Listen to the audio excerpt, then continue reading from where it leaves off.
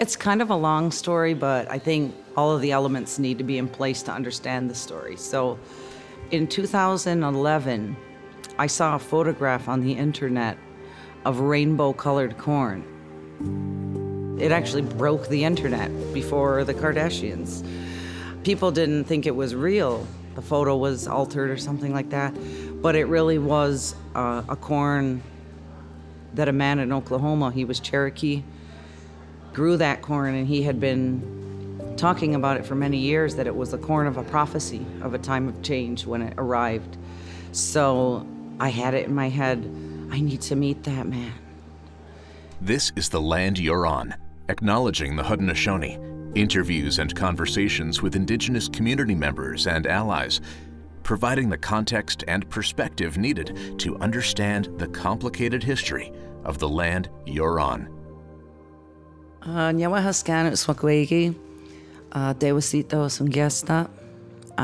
Angela Ferguson. I am Onondaga Eel Clan. I love to cook and I love to grow my own food. Angela Ferguson is the Seedkeeper for the Onondaga Nation and the founder of the Onondaga Farm Crew. The farm is responsible for all aspects of food sovereignty within the nation, from planting, harvesting, and seed preservation to beekeeping, butchering, and meal prep for elders. So 2015 is when I started the Onondaga Nation Farm as a collective project for the community, and the council gave me the approval to do that. So I had met some fellow Indigenous corn growers, and we got together, starting up an Indigenous corn growers collective of people. And our goal was to bridge the gap that's missing between our young people and the elders. Let's try to gather all that knowledge from them to get it to the young people before we lose them. My name's Ethan Tayo. I am from Akwesasne. On the U.S. side, I am Wolf Clan, Mohawk. And I've been at SU for, 7 years now.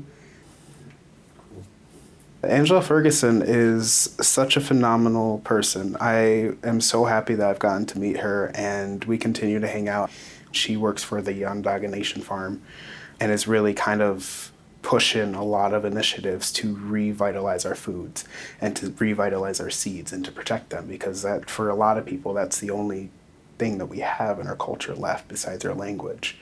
And the seeds go far on beyond our culture. It's also life. It's species and organisms and beings that are slowly being killed off, and the world doesn't really care. And I think that the work that she's doing is incredible and groundbreaking. And she works so hard, and she's just one individual. Braiding the Sacred is a network of Indigenous growers engaged in preserving traditional varieties of corn, hosting gatherings to connect leaders and seed keepers, emphasizing the role traditional foods play in the health of traditional communities. The reason we came up with that name of our Corn Growers Collective is because we've all gotten into this each man for himself mentality. You know, colonialism has taught everybody to strive to be the best one, to do for yourself, to be independent. And as human beings, we're social. It doesn't matter what race you come from. You need human companionship at one point or another in order for you to be truly, truly happy. You come from a mother, so it starts from there, so you can't ever deny that connection to another human being. And Braiding the Sacred is hoping to braid people back to the agriculture, the people, the ceremony, and the ground, the earth.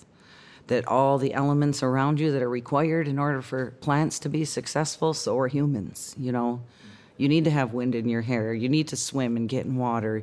You need to put your feet in the sand. There's so many things that plants need that we need too. So we thought if we can braid all these communities back together, there's even Indigenous communities that struggle to have trust amongst each other, so we're trying to build back those levels of trust, and it's been working. Because a lot of people are looking at food as a commodity, and we're trying to, bring the thinking back to that it's a relative. It's sacred to us.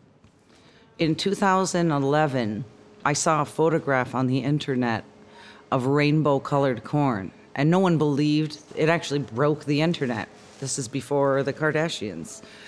But it really was a corn that a man in Oklahoma, he was Cherokee, he grew that corn, and he had been talking about it for many years, that it was the corn of a prophecy of a time of change when it arrived. So I had it in my head, I need to meet that man. And I'm going to meet him someday. I'm going to manifest that, you know. So 2015 is when I started the Onondaga Nation Farm as a collective project for the community, and the council gave me the approval to do that. We felt there was some kind of urgency. So started out as a small group of people, and through that group, one corn grower to another, we traveled to many nations all over Turtle Island. It led us to Oklahoma, and that's where the man that grew the rainbow corn, his name was Carl Barnes. He was from there. He passed away, but I didn't know that at the time. And he had an apprentice when he was alive who he worked with, a Cheyenne corn farmer. So when he passed, his family said, we don't know what to do with all his seeds. You know, he spent 50 years or more of his life just dedicated to keeping the corn alive. He said he spoke its language. He could communicate with it. And we're going to give it to you. So they gave it to that man. There's thousands and thousands of varieties. And he was overwhelmed, and he felt like, I can't do this. I don't know how he did it. So long story short, he invited us down to Oklahoma to come see if we were interested in growing any of the varieties or helping out in some way. So long story short, he invited us down to Oklahoma to come see if we were interested in growing any of the varieties or helping out in some way. So we traveled down there, and we all met up from all different places in the country. We all went over there, and in the end, every time he showed me a jar, I kept picking it up, and I kept going, oh, I just love this one. Oh, look at this one. Oh, and I was opening them out. He's like, are you going to do that with every jar? And they were like, yes, she will. He's like, we don't have time for that. There's thousands of jars here. But I was just like, it was so emotional and overwhelming because you could feel all this ancestral energy of all these people that carried these seeds through displacements, through colonialism, wartime. Some of them are completely extinct. There are no more of those people. And it was really powerful, to think instead of eating them, people that were starving held these in their hands in their medicine pouches and carried them. I was just like, oh my gosh, I burst into tears. I had to walk out of the room. A few of us did, actually. It was kind of too much at once.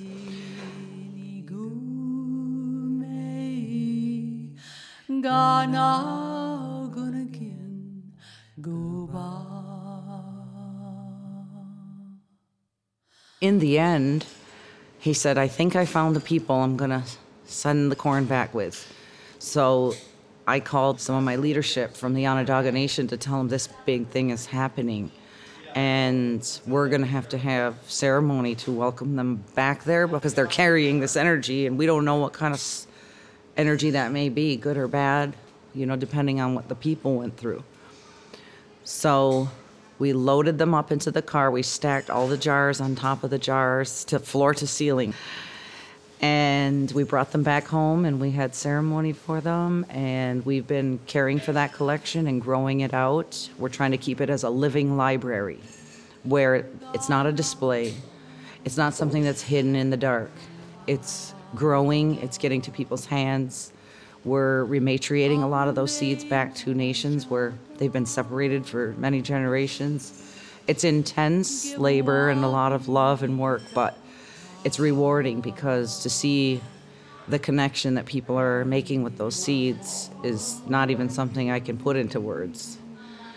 So we thought we were finished. It took 3 years of sorting those all out and cleaning them up, and we found out there was a woman that had the other half of the collection.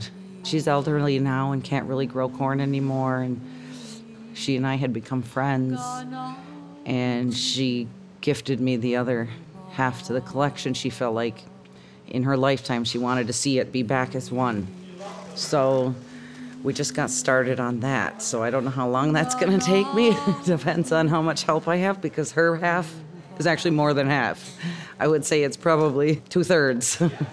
There's so many seeds there, it's overwhelming. And every time we build another shelf there, it's like more seeds show up. For those accustomed to a couple of different variations of white, silver, and yellow corn at the local supermarket or roadside stand, the selection at the Nation's Farm is almost incomprehensible. Now that we have sorted, there's 1,272 varieties of corn.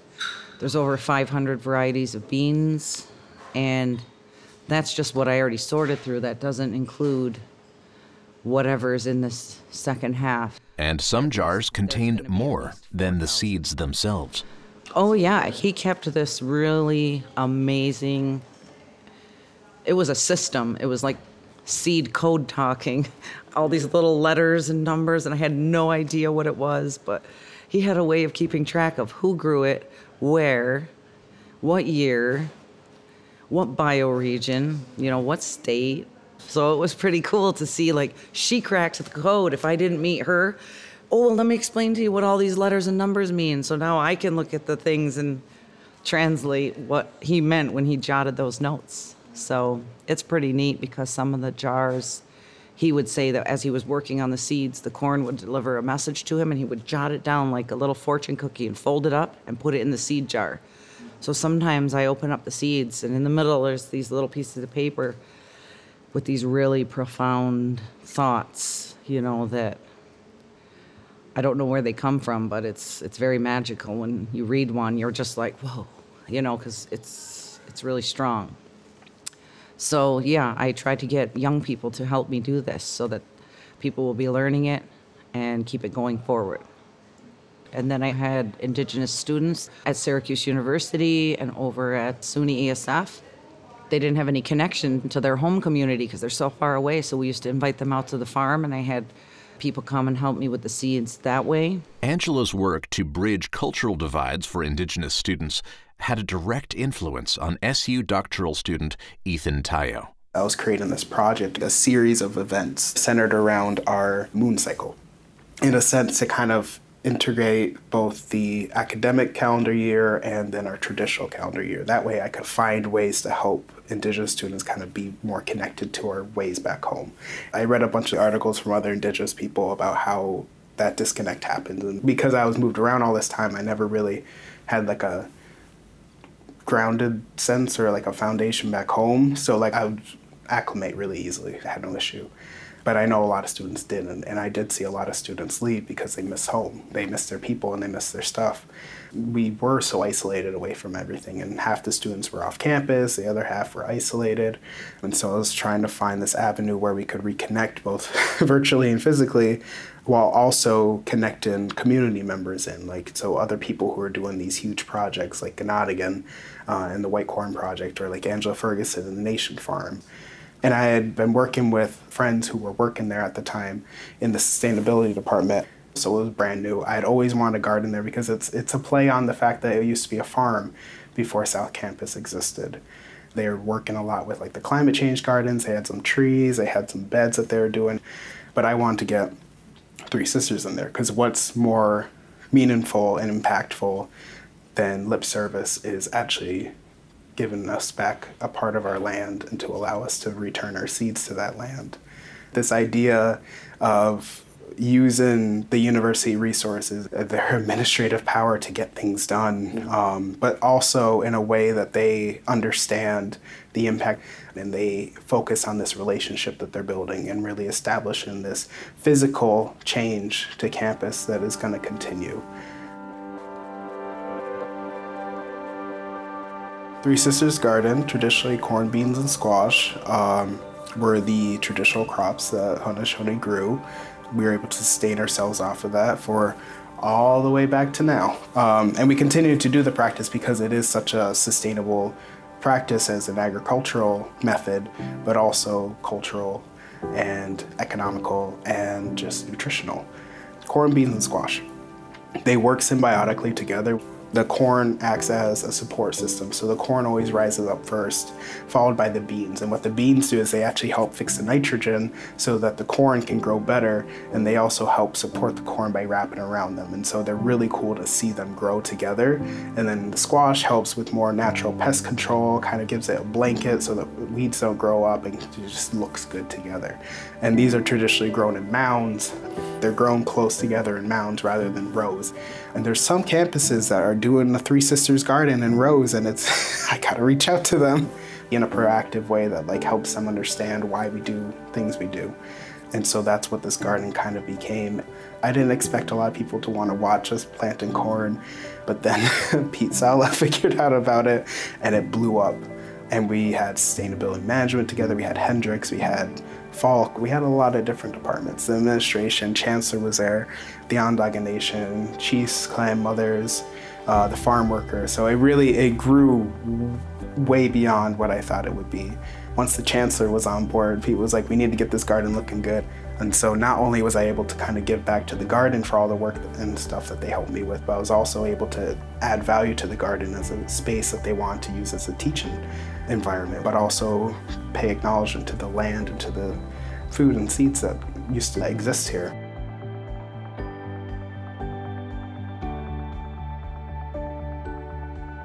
Amid the many challenges presented by the early days of the COVID-19 pandemic, in 2020, Angela issued herself a personal test. Yeah, I wanted to see how long could I go without literally buying anything.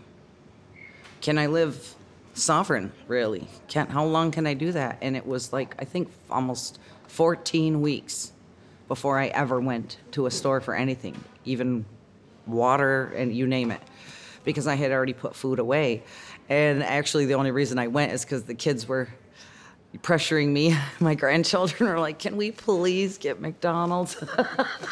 But I thought, you survived this long, so okay, yes. But it was just funny. They were kind of grumbling that I was making them eat traditional food for so long. But we could do it if we had to. And that's what I was trying to show them. Like, this is what survival means. They really didn't complain until they seen other kids starting to be able to go back out and do things, because it was really a scary time. But I know that I could have gone longer. I have enough food in my own personal home for at least 3 years. And for my nation, we have at least 4 now. So I'm gonna have to start putting some more food away at my house to catch up. Yeah, usually every couple of years I'll have my own garden so that I can put more food away and rotate the older stuff out and plant that. Angela stresses the value of the farm to the Onondaga and the value of the crew to the farm. Oh yes, it's a wonderful crew. I mean, that's what it takes. The reason why we're called a crew and not just a farm is because it takes a crew of people to all work collectively together. There's no hierarchy, really. None of us expect each other to do something we ourselves wouldn't do. And when one is down, the other picks up where you left off. So it's been really successful because, you know, not everybody in a community is always the best of friends or whatever, but it's teaching people how to resolve conflict, overcome challenges, share in the joy. You know, sometimes we grumble all weed pulling season, but then when it's harvest time, we forgot all about that, you know?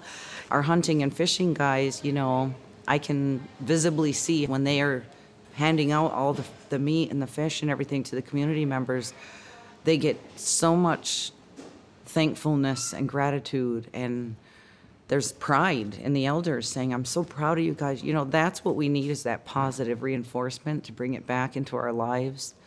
And that's kind of what the farm is about. It originally started out as just an elder's garden. I really wanted to envision that we could have food for all the people and start putting food away. So I put a little proposal together and presented it to our Council of Chiefs. And in 2015, they said, okay, we'll let you try that out. You know, I had a small crew in the beginning, and each year we expanded to something else and added more things in there. Like now we gather medicines and nuts, and we do a lot of foraging. They want us to start learning how to use dry storage or dehydration for meat so that we wouldn't have to rely on refrigeration. So that's something I'm going to work on. Whatever they suggest, you know, we usually give it a whirl, and it just adds to our cache of food for the people. It's been positive for the community, but it's also been positive for the workers, because even if they're not going to make a career out of it, now they know they could teach their own family how to do that. And that revival of agriculture is so important. The food that we grow, it's for the entire community. So we do giveaways. It's available 24/7. If someone needs something just because they have no food, we've done care packages. Like, we don't want anyone to ever not have food. Or even if they just feel like saying, I feel like making corn soup, I'm going to go up there and get some corn. Everything's right there for you. It's in storage for anybody's use, and there's no expectation. The investment is in the workers, and the food is all free. And that's, people have been very, it's almost like, wait, what's the catch? Why do I get this? And it's like, there's no catch. It's for you. That's what we're doing. We're lucky. People don't realize that a lot of farmers that are in big agriculture don't have that same luxury as us to do seed keeping, like to carry that for the next growing season. That's just been a part of who we are. We're not just we're taking those seeds for the next 7 generations because somebody did that for us.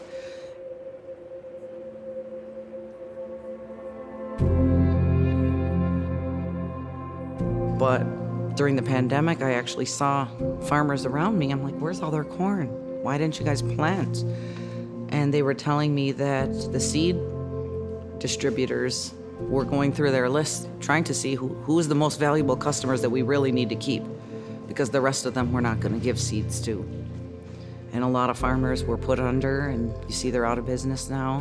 And it was kind of sad. I was like, I can't believe your destiny lies in somebody else's hands. And that, to us, is what sovereignty is that you're feeding yourself. You're taking care of the land around you. You're taking care of your own family. You're governing yourself. You're speaking your language. You're continuing on your culture, your ceremonies. All of those things are involved in sovereignty. So you can't have one thing without the other, because all of the seeds and the foods, that all plays into our ceremonial cycle. And in order to have those, you need to have the language in order to have the ceremony. So it all ties back somehow. And I'm thankful that we still have that alive and well in our Haudenosaunee Confederacy and in our Onondaga Nation.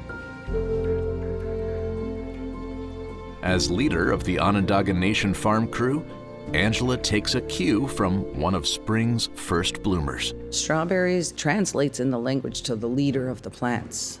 It doesn't mean that there's a hierarchy. It means that it's the first one. Usually a leader has to be the first person to say, okay, I'm willing to dive in first, right? And so the strawberry is very sacred to us, and that's our first that we get to have.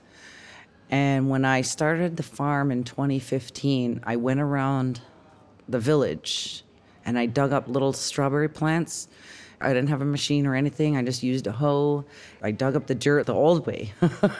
I just scratched maybe 2 inches at the top of the dirt, and I transferred those wild strawberries to put them in the garden up at the farm, because I thought, if I bring these here, the leader, the rest will follow. And sure enough, it did, because the next year we had the corn and the beans and the squash, and it all just came to life just by bringing the strawberries up there. So that was the energy. I transplanted them into the ground there and watered them every day, and it worked because that's their power. It was like, come on, guys, follow me. And it was really neat to watch how everything evolved after those strawberries were there first. So I felt like we had to pay respects to the leader of the plants, and that's what we did. The Land You're On is a production of Access Audio, a storytelling initiative of the Special Collections Research Center at the Syracuse University Libraries. Produced by Brett Barry, Bianca Kaela-Breed, Neil Pellis, and Jim O'Connor. Post-production by Silver Hollow Audio.